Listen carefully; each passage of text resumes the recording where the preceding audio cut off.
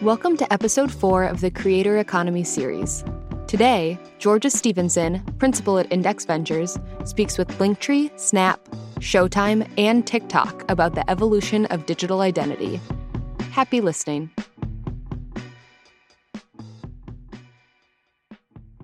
Well, welcome everyone. Delighted to have you join me here today.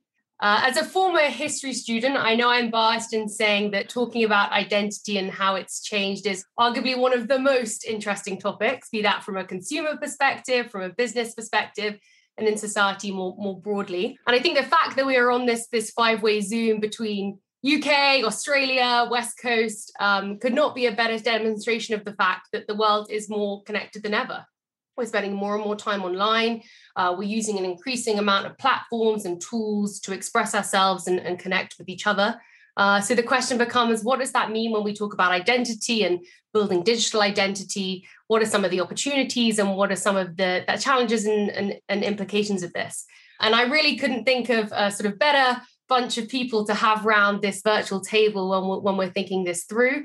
Jim Kudzi, you work at some of the largest, fastest growing social media companies of our time at Snapchat and TikTok. Alex Zachariah, you are CEO and co-founder of Linktree, a platform that really aggregates all this social and online content under one umbrella.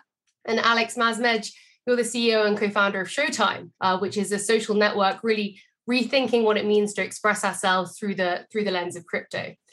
So I'd love to kick off as a starting point and by really understanding what you've observed when it comes to your users building digital identity on these respective platforms and what's changed and what stayed the same. Jim, I'm gonna start with you. I know you focus more specifically on talent at Snapchat, but I guess more broadly, what have your team observed and what does this mean when we think about digital identity?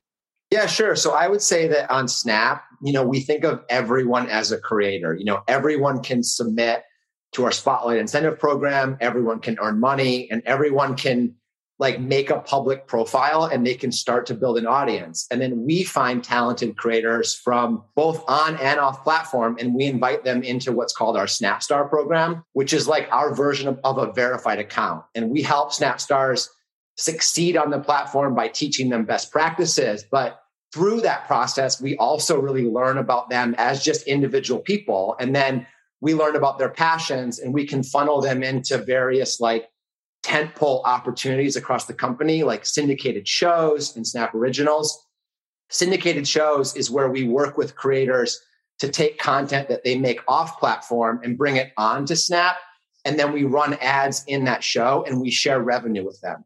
Snap Originals is where we can partner a creator up with a production company and make a, premium content that we show on the platform and we put marketing dollars behind it. Those Snap Originals really have budgets on a minute by minute basis that are comparable to top streaming platforms. And so fans of these creators on Snap really have the opportunity to do a deep subscribe and follow their favorite creators on multiple formats. And so at the end of the day on Snap, there's really this journey that a creator can go on where Stories and Spotlight serves as the entry point. But there's multiple ways to really move up that ladder and build that digital identity.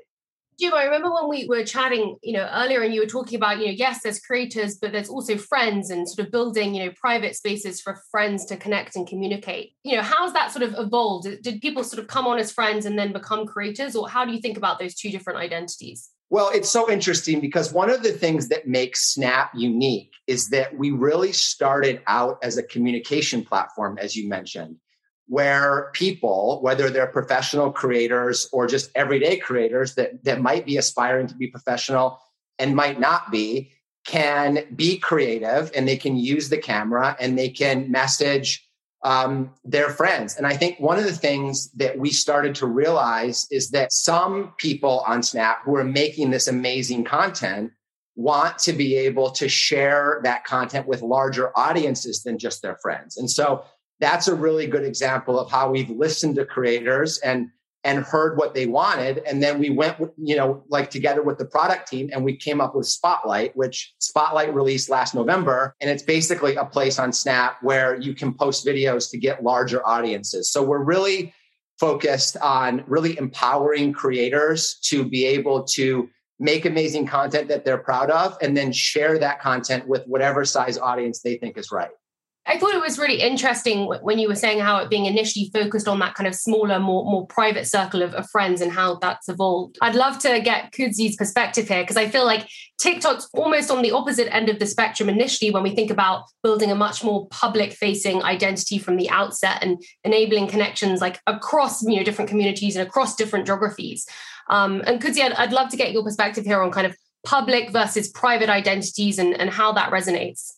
I lead the community team at TikTok, and I've been here for a number of years, and I've seen it evolve quite a bit. And at the core of TikTok, it's a platform to inspire creativity and to bring joy. So it's actually less social, but really more interest-based and entertainment-based. And what that allows to do is people to express themselves in a new way. So if you think about digital identity, if you look at the past, it was really either highlight reel or some kind of professional accomplishments and other platform. TikTok is you not only what you do, but you're also what you love as from an interest-based perspective. So you could do that private if you're just scrolling, or public if you want to be a creator and share that to the world. So the world of it has really evolved so much that you get to show a new side to yourself. Even if you're a professional, you can be a creative professional on TikTok. So that's been really, really fun. So I think a great example even for how people are not only what they do, but what they love is Rex Woodbury, for example, is at Index, but he's also has a big following on TikTok, and he teaches people about some of the markets he invests in. He had a great viral video around gaming, and that shows his love for his job, but also just like the industry at large, and also his creativity. And also what's been really cool is you see this in some creators as well. So a creator by the name of Alexis Nicole, who everyone should follow. She's a forager. She's this Black girl who's a forager in the city. And she's in this world where she shows this creatively, but by day, she's a social media manager. In the old school way, you would have to be just a social media manager and you post on LinkedIn, which I love all platforms and I use LinkedIn, but you would post there and that's your thing. Now you could be that, but you could also be kind of a creative forager and really showcase kind of who you are, have a what I call like an in full bloom public experience where you're really your full self versus just like one lane. So that's been cool to see TikTok bring to the culture and really kind of allow people to have a creative, authentic expression to themselves. Awesome. I mean, first, obviously, love the shout out about Rex. And yeah, it's amazing to see all the content he produces as well as doing a full-time job.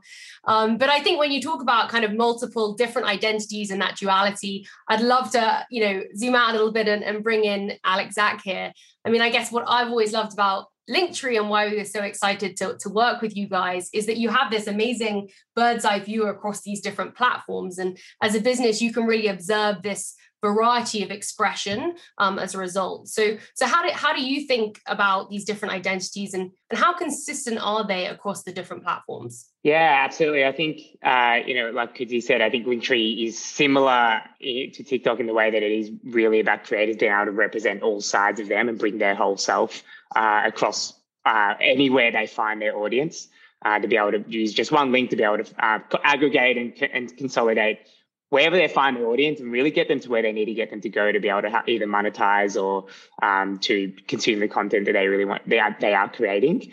And that's becoming more and more important because, on average, we see 8.9 social media accounts per internet user in the US. That's up from around 4 in 2016. So we're seeing an explosion of different places that creators can find their audience. And that's we're seeing an actual increase even from search and organic traffic, even direct traffic. Users putting their Linktree links in their email signatures and on their resumes and on QR codes on restaurant menus and wherever it might be. So wherever you can find your audience.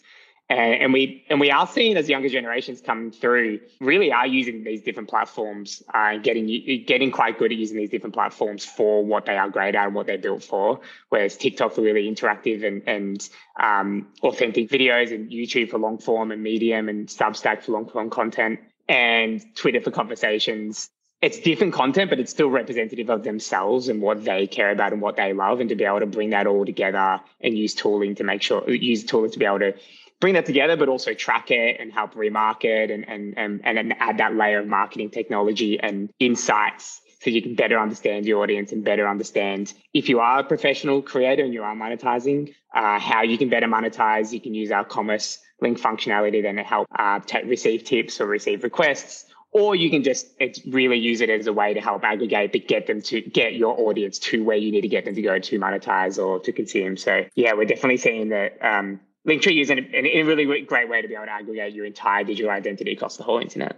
Alex, I want to pick up on what you said around, how to monetize digital identity. And I can't not ask Alex Mazmej about the Alex token when we think about this and how digital identity sort of manifests and how it's valued in the real world. So Alex Mazmej, I'd love for you to tell us about the genesis behind the Alex token and where it's got you.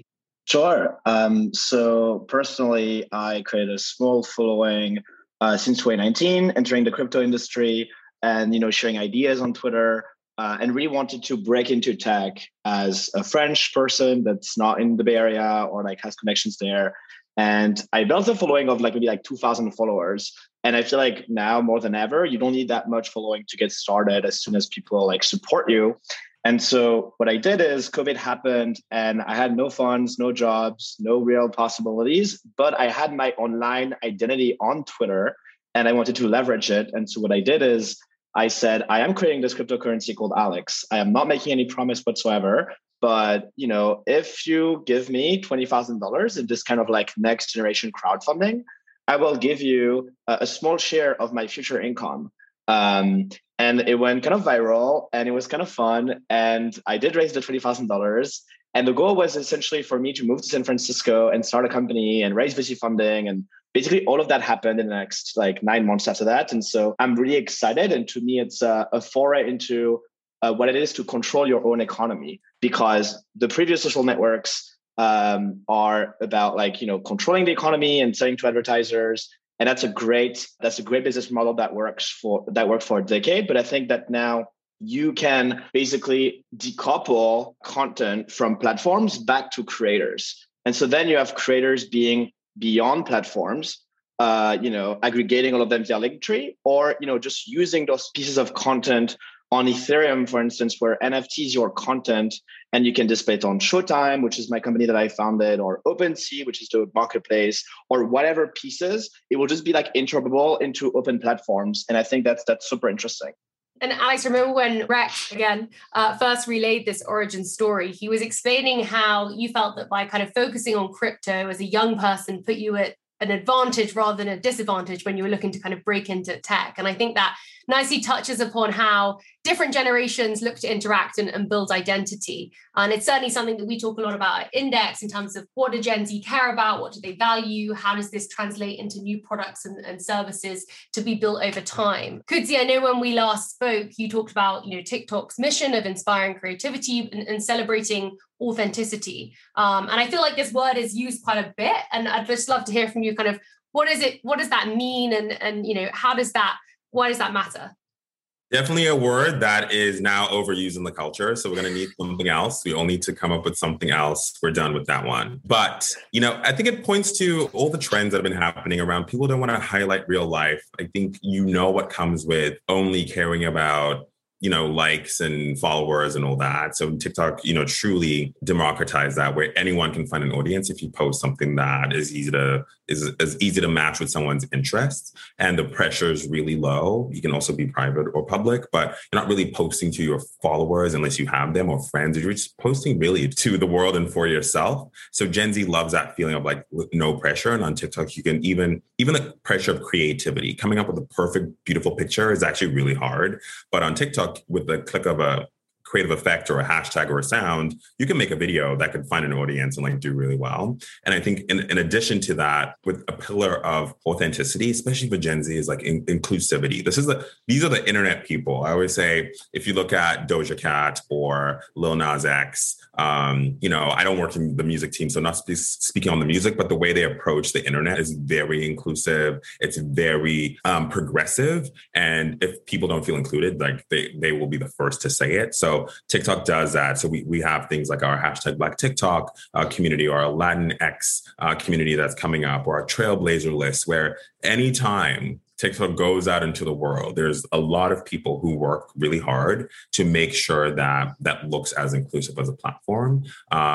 And then I think lastly for Gen Z, I think it's about, people say they have a short attention spans. I don't think that's correct. I think they have like long attention spans, but need things to move quickly. Like us oldies, we talk too slow. Things are too, they want fast motion.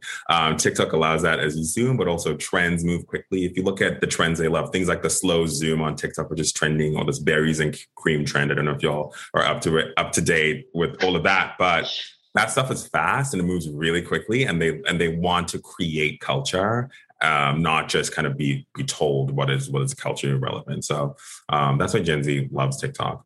We have to go back to the berries and cream trend at one point. But I wanted to just highlight what you were talking about as around kind of making sure it's a sort of low pressure environment and people are feeling kind of comfortable within their communities. And Jim, I know this is something that Snapchat think a lot about. You know, you're now reaching over 90% of Gen Z in the US, and sort of building a safe space and making sure that bit, you know, is crucial to how you're thinking about the product. It seems really important to you guys. So I'd love to hear how you're thinking about that and how that translates into your, you know, roadmap.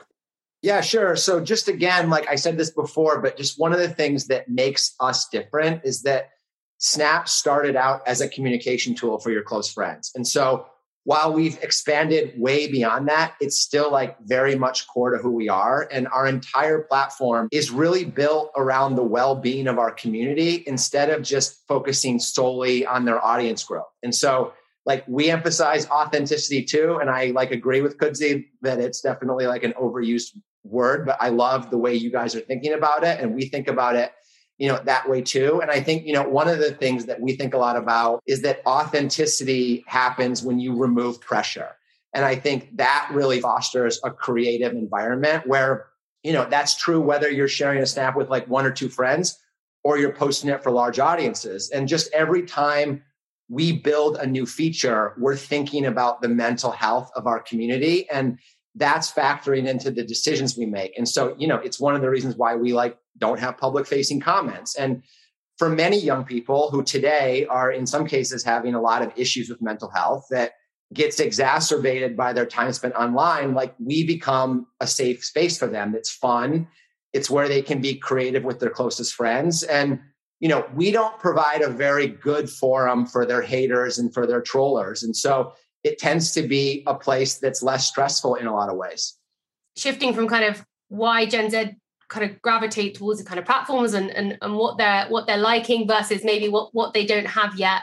Alex, Mazmed, you know, you wouldn't be building a new social layer for the internet if you thought Gen Z were 100% satisfied. So I'd love to think, you know, how you're building Showtime with this demographic in mind.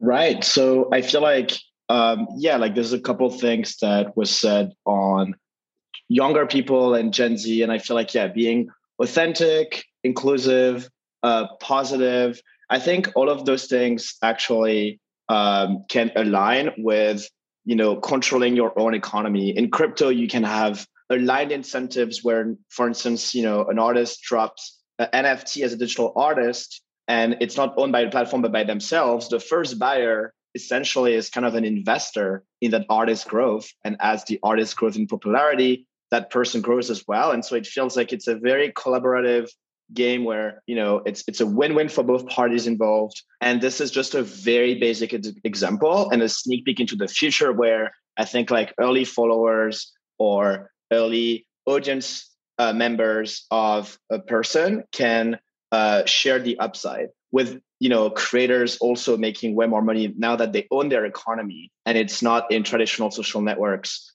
hands to monetize. So I think it's going to be absolutely fascinating to see that when people are, you know, fairly valued online, they feel more respected. They feel more positive. We see this on Twitter all the time. The NFT community, also on Showtime, is extremely positive. And that's because suddenly they're treated the fair share. Beeple, who is an artist, who is, you know, was worked with Justin Bieber and LVMH and all of those people, had 3 million followers on Instagram. Nothing wrong against Instagram, but, you know, he could not monetize that well, although he was the top 1% digital artist. And he just tried NFTs for a weekend and it sold for millions. And sure, you know, there may be some overinflation of the price or speculation because it's very new. People are excited, but it is a sneak peek into, those social networks today are worth trillions of dollars because capturing attention and monetizing it is very valuable. If we give it back to people, now creators can make a living online much more easily. And it's not just the superstars that are going to be priced in. It's going to be everyone because, there's this great article called 1,000 True Fans from like 10 years ago who says that, creators don't need millions, but they need a community. And I think with NFTs, they can focus on community now because they don't have to focus on monetizing as much. And to me, that's such a key insight that if you are valued fairly, you will be more authentic. You will be more yourself. You don't have to cater to brands. You don't have to be only obeying to sponsors and things as such. You are more free economically, and that makes you so much better. You can have the impact that you want, which is probably what Gen Z generations want more. So all of the things that Gen Z people care about, which are basically being genuine, community, inclusiveness, when you can actually make a living and you get your fair share, it's not about greed. It's about getting your fair share of your work because you own your content now. I think it's absolutely brilliant. And we can get the fans as well to get also a fair share because they supported that person early. So to me, it's going to be absolutely incredible this decade for social media. It's going to be great. Love the passion. It's interesting when you talk about how everyone can be a beneficiary, right? Because I think something that we're struck by, and actually Danny and Jack and Dylan were touching upon it earlier in an earlier panel, is that the more that we sort of create and the more tools we have for this kind of, user-generated content, the more everyone sort of becomes a creator and everyone can be a beneficiary. So this distinction between consumer and creator kind of becomes redundant over time. Alex, Zach, I know this is something we've talked a lot about and go back and forth on in terms of, what makes a creator and does everyone want to be a creator? Does everyone define as a creator? Linktree serves a whole bunch of different users from, Bollywood stars to pizza restaurants to churches. And I guess I'd love to hear from you. How do people think about the label of being a creator? And how do you navigate this when you're thinking about, serving all of your community? I think this is a fascinating space. We truly believe that everyone's a creator, like Jim mentioned earlier. And I think we really think in the same way that, everyone's a creator. You created an email this morning. You created a deck at work to show your finance metrics. You still created something. And I think people are, through more and more UGC platforms and some of the amazing work that a lot of these great people here are doing on great platforms, it becomes easier and easier for people to create. It does make it difficult to really actually, I guess, define what the creator economy is, and those that are professionally creating and those that believe themselves to be part of the creator economy, and those that we would probably define as part of the creator economy, and also that don't necessarily think they themselves are part of the creator economy. I think we see this see it on a spectrum where we have a lot of creators that are very much that clear definition of being part of the passion economy or the creator economy, where they're really creating content to monetize, they're working through tip jars and taking requests, or they're really making money from whatever they create. It might be selling candles on Etsy, all the way through to, those that really are just consuming and are there to transact and consume in the creator economy. And in the middle, I think there's creators that are, say, musicians on independent record labels that are they want to be making money from touring.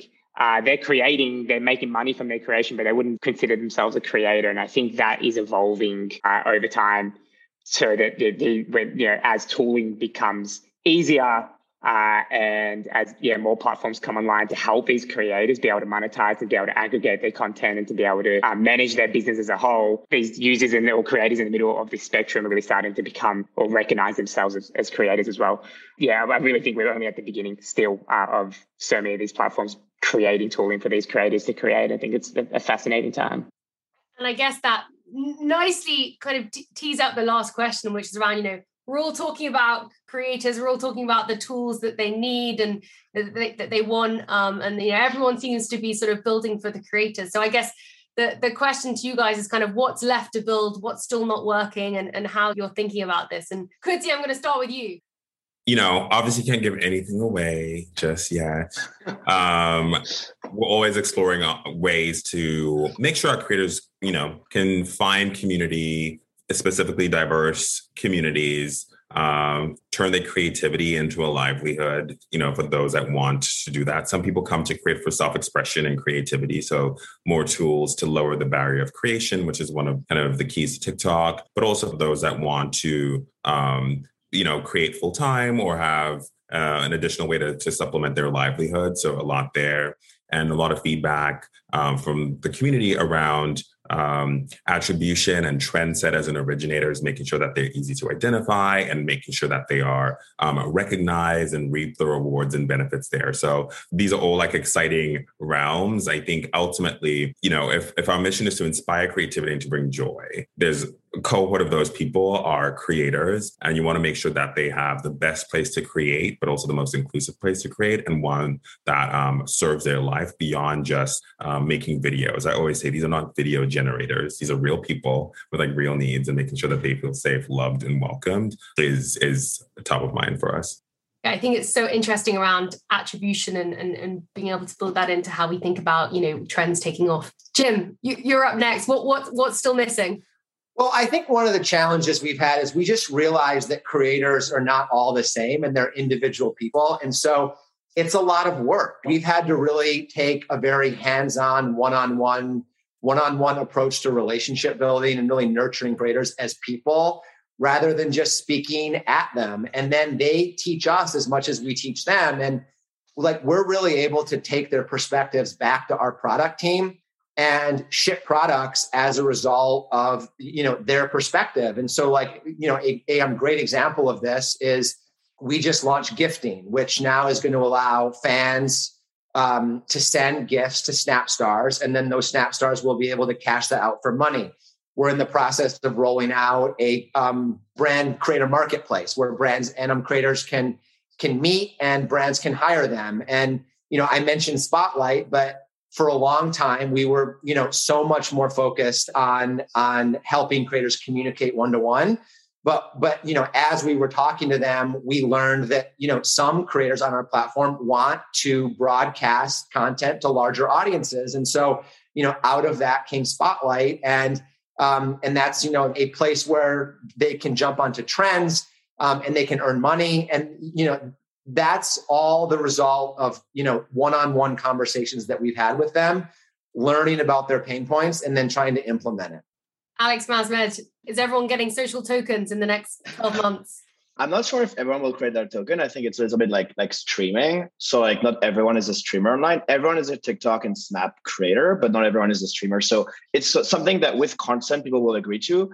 But to me, opening up the database, everyone owning their own economy, to me will be huge. I think today TikTok, from a different team than you could see, but Christina and others released NFTs today with Lil Nas X, which is a legend and I love. And it's so exciting to see. Culture is probably the most diverse thing of our society. And if we empower financially culture, it's going to be amazing. Yeah, opening up the database of like siloed communication giants so that everyone can benefit and all the creators can actually capture the value that they create. And finally, Alex, Zach, what's still left to be built?